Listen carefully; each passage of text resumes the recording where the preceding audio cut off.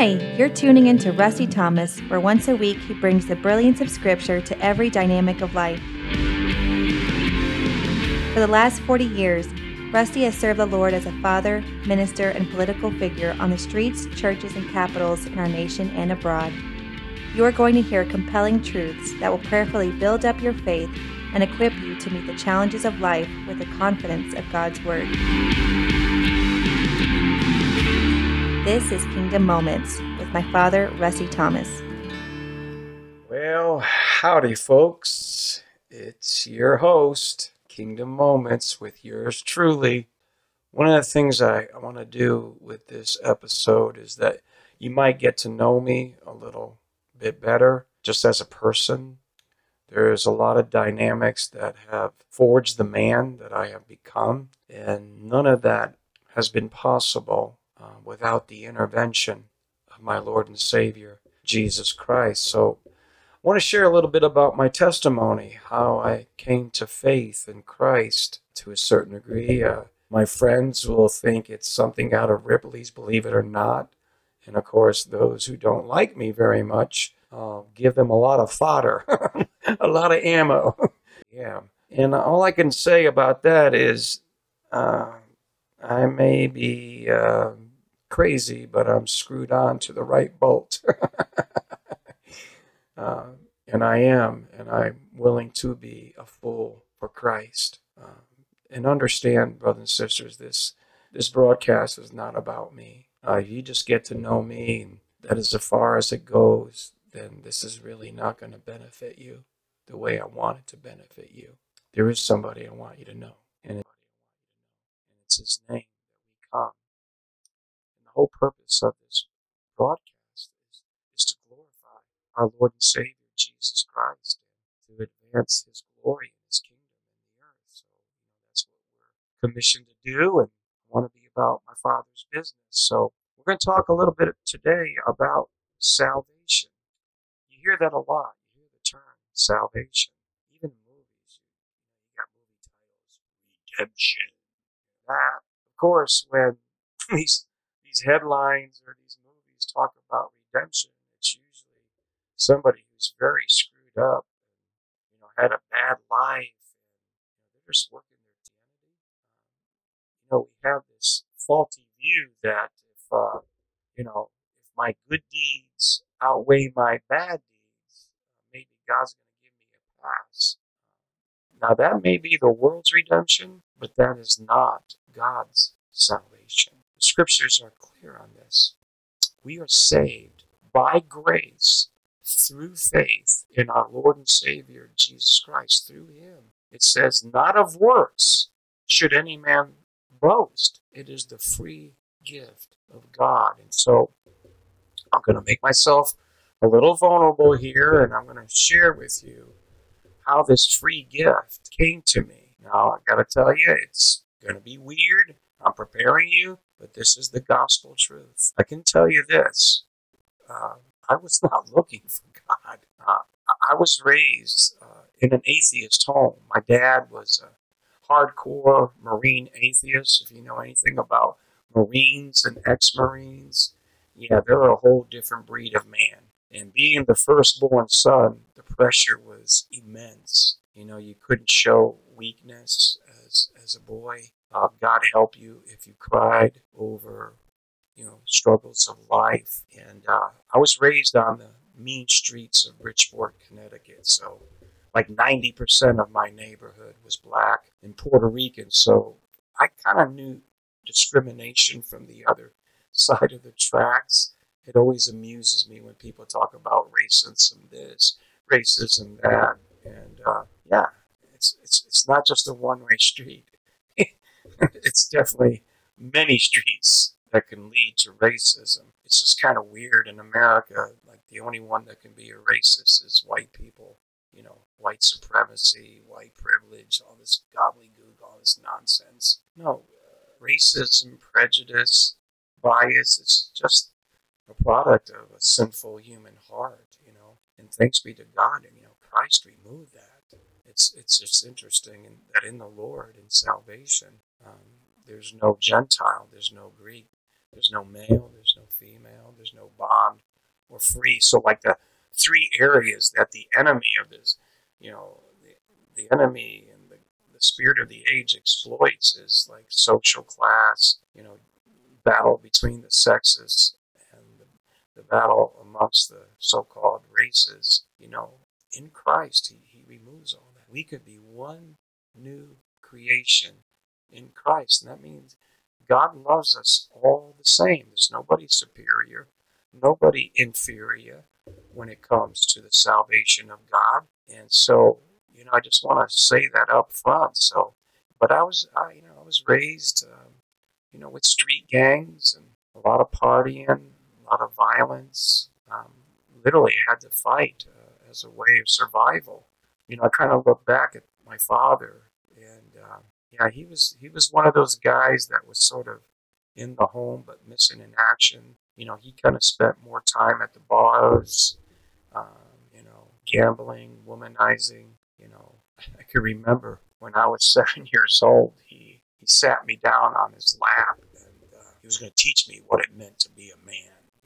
So I remember him giving me a shot of booze, putting a cigarette between my lips, and talking explicitly about womanizing and sexual conquest. And so, that's how I grew up. I thought that's what it meant to be a man. So grateful I met my Heavenly Father, because he obliterated that from my soul and gave me his meaning of what it meant to be a man. Quite different than my earthly dad.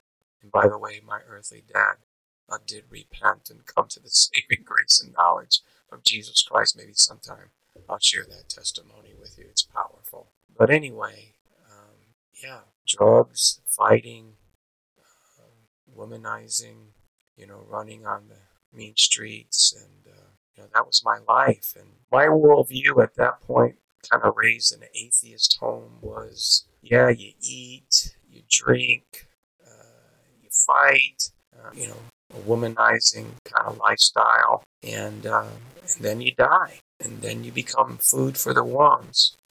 It's really interesting. I guess in some ways I was seeking the supernatural when I was a kid. I'd go to bed at nights, and I would have this thought process, and I guess I was by night seeking infinity, trying to understand the meaning of life. Like, is this a cruel joke? Like, honestly, because I could tell you, I was tormented. I really, really was. And if I wasn't beating up on flesh and blood, I was literally slamming my own face and head into brick walls, and I mean literally blood coming down, and I was just screaming out in torment. There was something inside of me. There was this beast, and it was just torturing me. And so if I wasn't hurting myself, I was hurting other people. In fact, right before I came to the saving knowledge of Jesus Christ, I was plotting the murder of my mother. You see, back then, I didn't know there was power in the tongue. The scripture tells us there's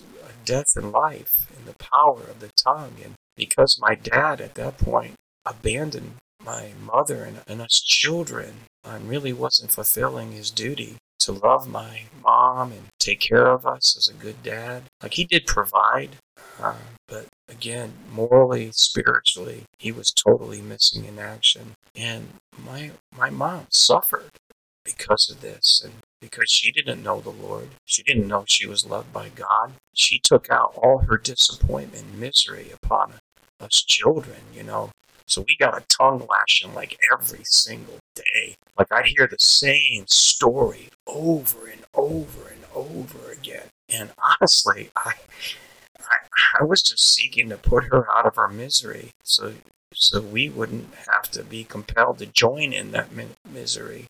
And so the Lord really came to me at a very opportune time, because I had murder in my heart. I was plotting the murder of my mom. And then when I fought, I became more fixated, not just knocking people out or incapacitating them.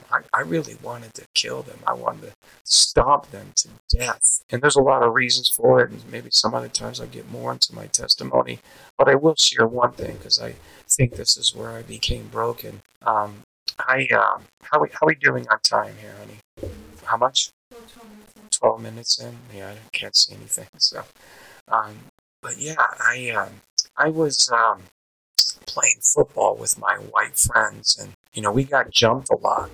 Being raised in Bridgeport, Connecticut, by the minorities, the blacks and the Puerto Ricans, and kind of football was payback for us. That's how we paid them back, was on the football field, and so we played football, and I had to get home and feed the dog.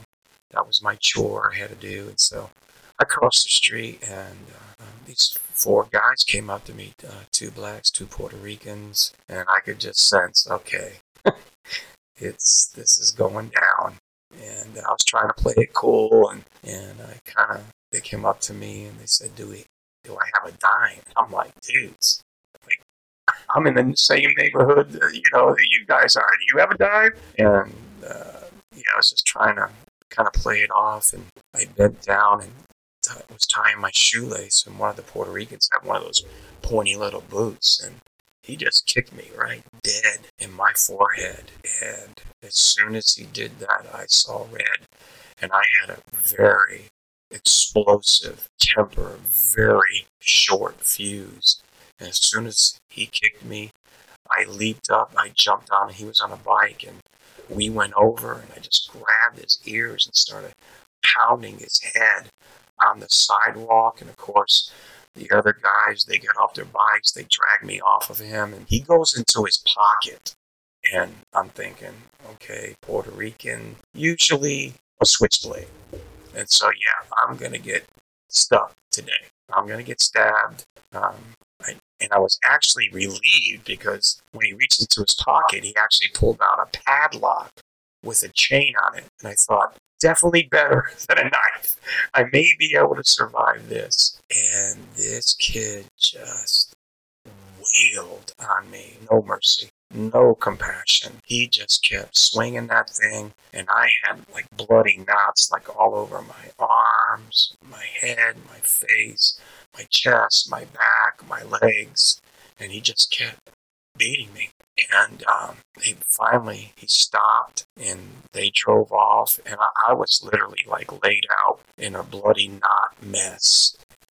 And what broke me was not the beating, as severe as it was. I literally crawled home on my hands and knees for like 2.5 blocks, and part of the street I went down was Main Street. This is Main Street, Bridgeport, Connecticut, cars going by, people walking by, and I'm literally crawling home and just, bawling, sobbing. I was a young kid. I was, I don't know, 9, 10 years old, something like that. And I think what broke me was not a single person stopped to help me. And I thought, what insane world is this? Like, really? And that's what I would have these philosophical struggles. Like, is this a cruel joke? Like, why are we here? Like, what's the meaning of life? And I could remember just lying in my bed going, okay, if I wasn't here, what would be here? Like, would I be in some other kind of form to perceive this life as insane as it is? Or then I would go like, okay, what if there was no human beings on this planet? Like, who would be here to perceive life? And I could remember just going down that road, and I was seeking answers, and it just got to the point where literally my mind just tilted. It just broke. It just stopped. I just go, like the pinball machines, how they tilted? Yeah, I would just tilt. Like, boom, I can't get there. I can't get there. And this is the profound part of this, brothers and sisters, because when I got to that brokenness where I tilted, it always ended with my death, where I was 6 feet under the ground, looking up. Here lies Rusty Thomas. Every time I went down that road trying to find the meaning of life, it ended with my death. So no answers. And so, there was times that I would just scream out in torment, and I guess in some ways that was my feeble prayer, to cry out to somebody somewhere. Can you end this nightmare? Can you stop this beast that's devouring me and devouring others? And so that was pretty much my way of life. That was the condition that I came into this world and grew up in. And so one day, I get a phone call from my first cousin, Patalee, and she calls to tell me she's pregnant. And I'm like, say what? I said, I'll be right there. And so I hitchhiked from Bridgeport, Connecticut to Portsmouth, New Hampshire, and I needed to let you know a little bit about my fighting style. A lot of the fights were just spontaneous, and I not only fought, for me, I fought for my brother and my sister and cousins and stuff like that, and sometimes, fights came like just from my brother. He was a loudmouth, he was a punk, and then when, people retaliated, my brother, and they go, no, his name is Rusty, he's gonna kick your butt, and I'd be walking down the street, you Rusty, yeah, and then it was on, and so that was like my life. But when I knew I was going to get in the fight, I'd go into this kind of demonic psych thing where I would look the person that I was going to fight in the eye, and I'd walk very slowly, very deliberately up to them just to freak them out, get them off their game. And so I'd be staring them down, and the closer I got, like their eyeballs be, going, like looking here, looking there, like, who is this dude? He seems like he's got bad intent, but I don't know. And just walk up to them, not say a word, and just boom, cold cock them. And as soon as I punched them, I didn't stop. I mean, there was times like I punched guys down, they were going down, I punched them back up again, and there was times, I just slammed them into brick walls, slammed them into cars, literally when I got them down, stomped them with my boot. It was just, it was really intense. And so, I hitchhiked 300 miles to confront this kid that impregnated my cousin, and so I tell Patalee when I got up there, point him out to me. And so she points me out to this, this young man, and he wasn't nothing. He was just a regular kid. He wasn't big or anything. And so I thought, no problem. And so I go into my demonic sight. Now, what I'm telling you is the gospel truth. This is how God initially got my attention. And so I'm walking toward him, and I'm going into my demonic psych. I'm going to freak him out. I'm not going to say a word, and I'm going to beat him to a bloody pulp. And so I'm walking towards him, and all of a sudden, gospel truth, I ran into like a brick wall of air. Like there's air, there's nothing physical in front of me, and 3 times I try to pass to hurt this kid, and 3 times air actually repels me. Like I ran into something physical that repelled me, but there was only air in front of me. Now again, I've been raised in an atheist home. I don't know nothing about demons or angels or the spiritual world. Okay, all that matters is matter. All right? And so there's air, and behind that air, there is some matter that is physically repelling me from hurting this young man. His name is Danny. And so, of course, I'm freaking out, I go back to my cousin. I'm like, I don't know what in the world is happening here. And I'm pacing back and forth like a tiger in a cage. I am all pent up, and I'm going through all kinds of mental gymnastics like, what in the world am I dealing with here? And so I'm pacing back and forth, and finally I decide, okay, I'm just going to talk to this kid.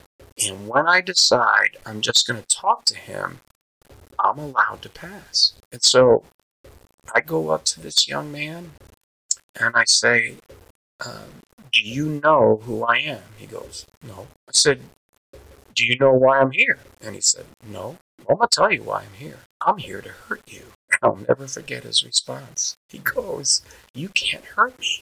It is like when he said it, like there was something inside of me that says, that's true. I can't hurt him.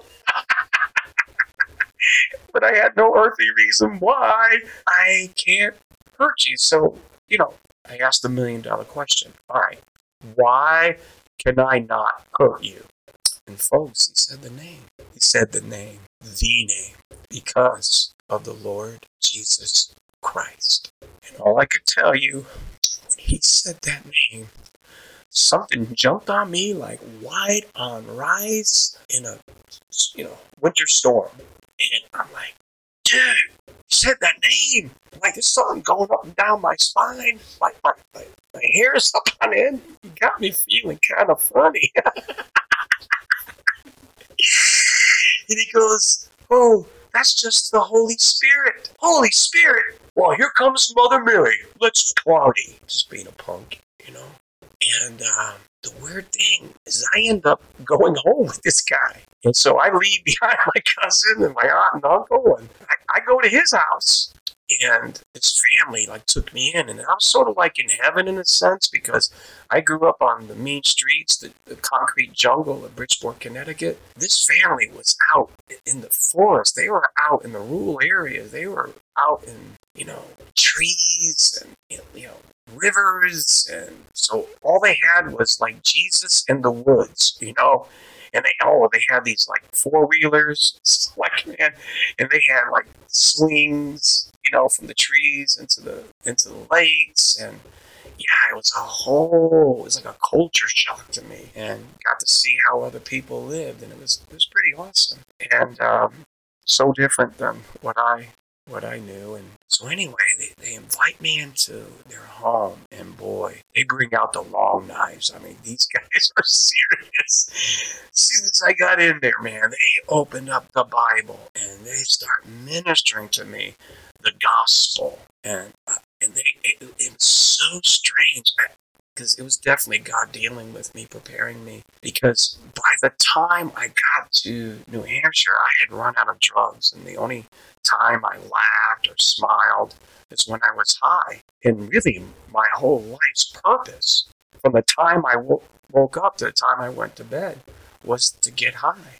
And if I wasn't high, I was looking to get high. That's how I spent my life. And so the drugs had run out. And so they're telling me about Jesus. They're telling me about the gospel. And again, I was like, you might as well have been speaking to me in a foreign language, because that is so not what I'm used to. And but here's the amazing thing. Every time they said the name Jesus, every time they quoted the scripture, there was something bubbling up inside of me. And I found myself smiling, but I had no earthly reason why I should be smiling, why I should be feeling. It wasn't, the term is not happy. I found out later the term was joy. I was experiencing something that I didn't think existed in this world. And it was just bubbling up. And so, man, they're just they're going at it. So they invite me to go to their church. And apparently they got on the horn, letting them know that they've been ministering the gospel to me. And they invited me to church. So they got the whole church geared up for my visit. They probably hadn't seen a sinner probably in 5 years, at their church. And I came in with the red S, sinner, And so, yeah, they must have been really praying for me and all that. And I will make a confession that I did visit 2 churches in my boyhood, but both times I was stoned out of my mind, and there were 2 Catholic churches, so I really didn't get much out of it. But this was my mentality, at least, so you could get a frame of reference where I was coming from. When I went to the Catholic church, it was like the priest had it, he had whatever it was, and he's like, I'm giving it to you. Oh. Well, when I went into this church, whatever it was, everybody had it, and they were giving it to everybody.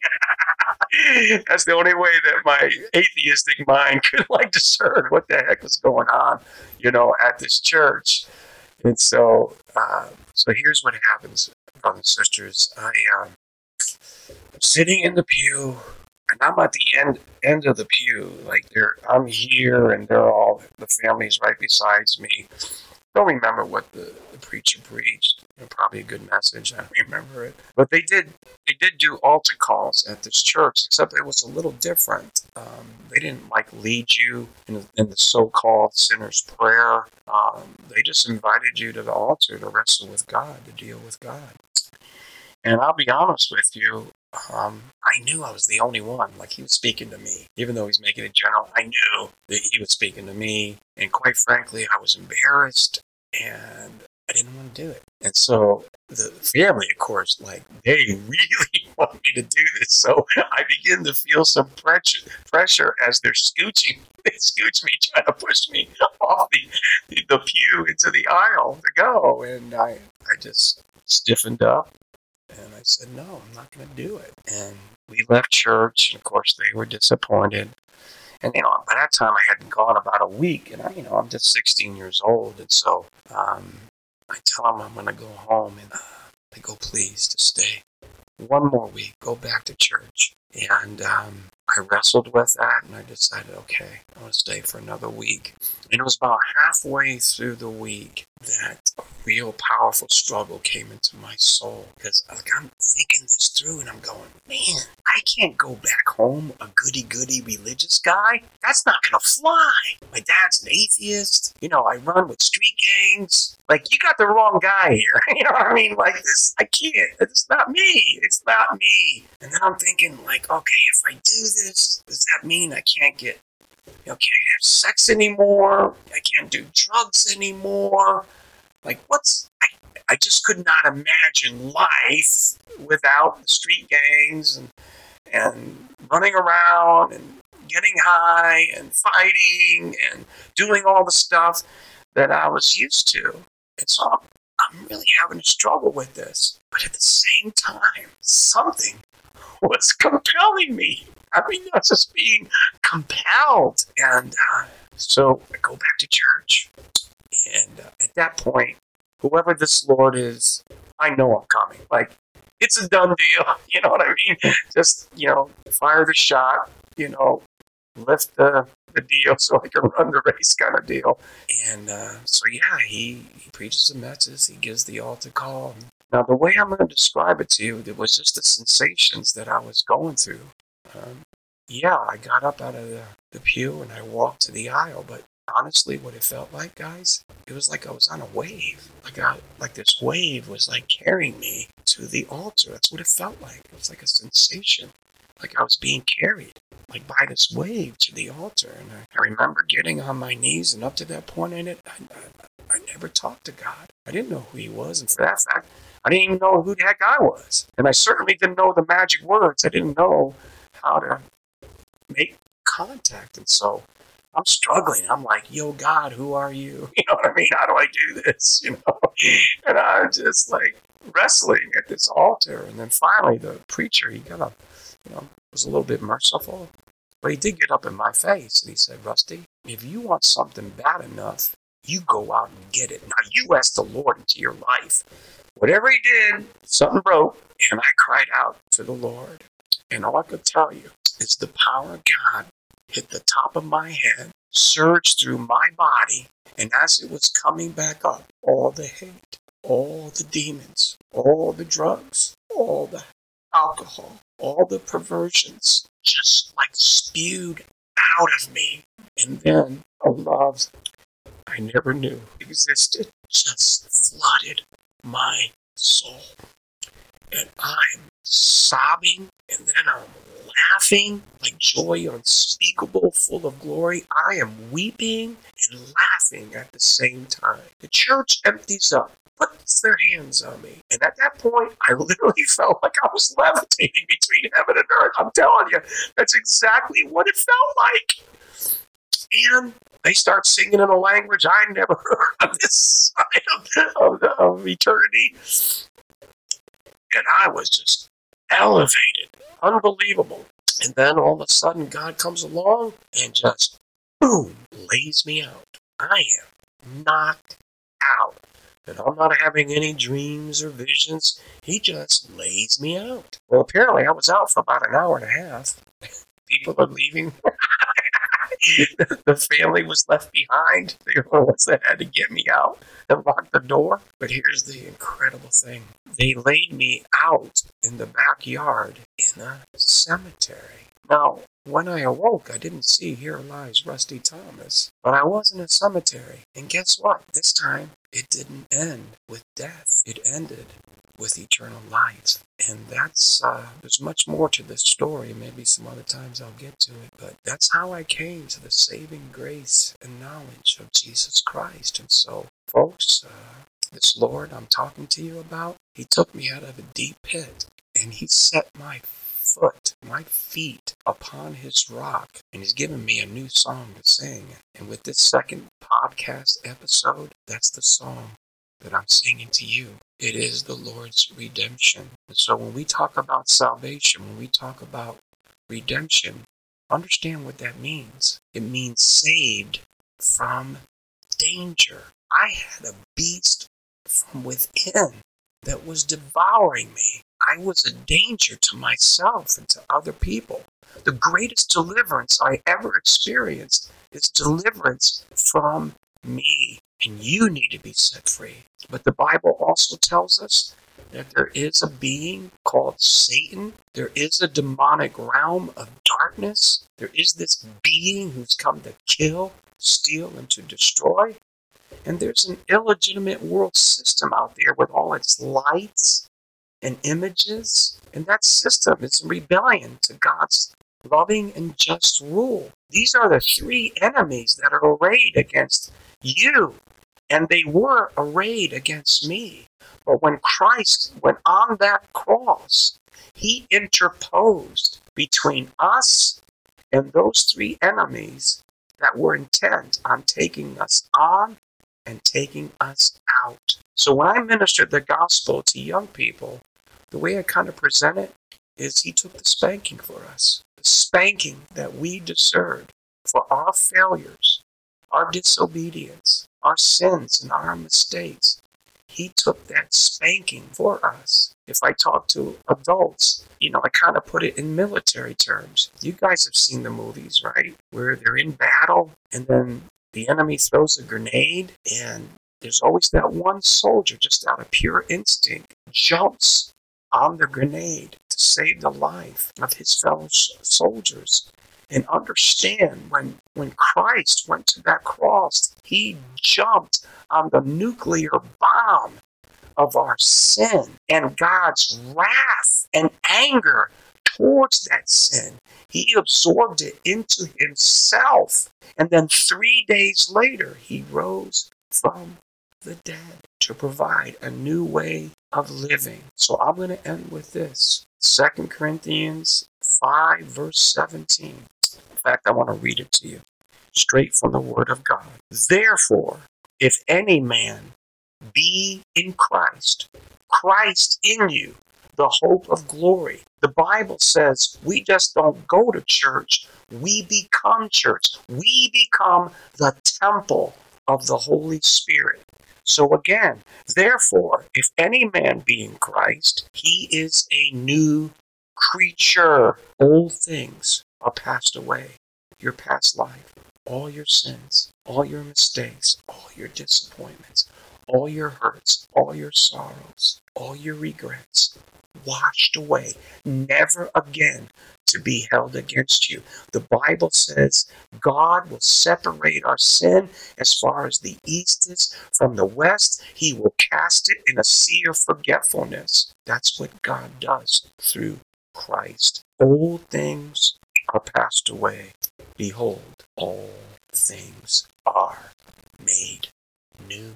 New life, new Lord, new way of living. This is the gospel. This is the good news. And perhaps the next episode, I'll go into the two words that define the gospel, the evangel and the kerygma. Till next time, God bless you, saints, and keep pressing on to the high call and prize. In Jesus' name.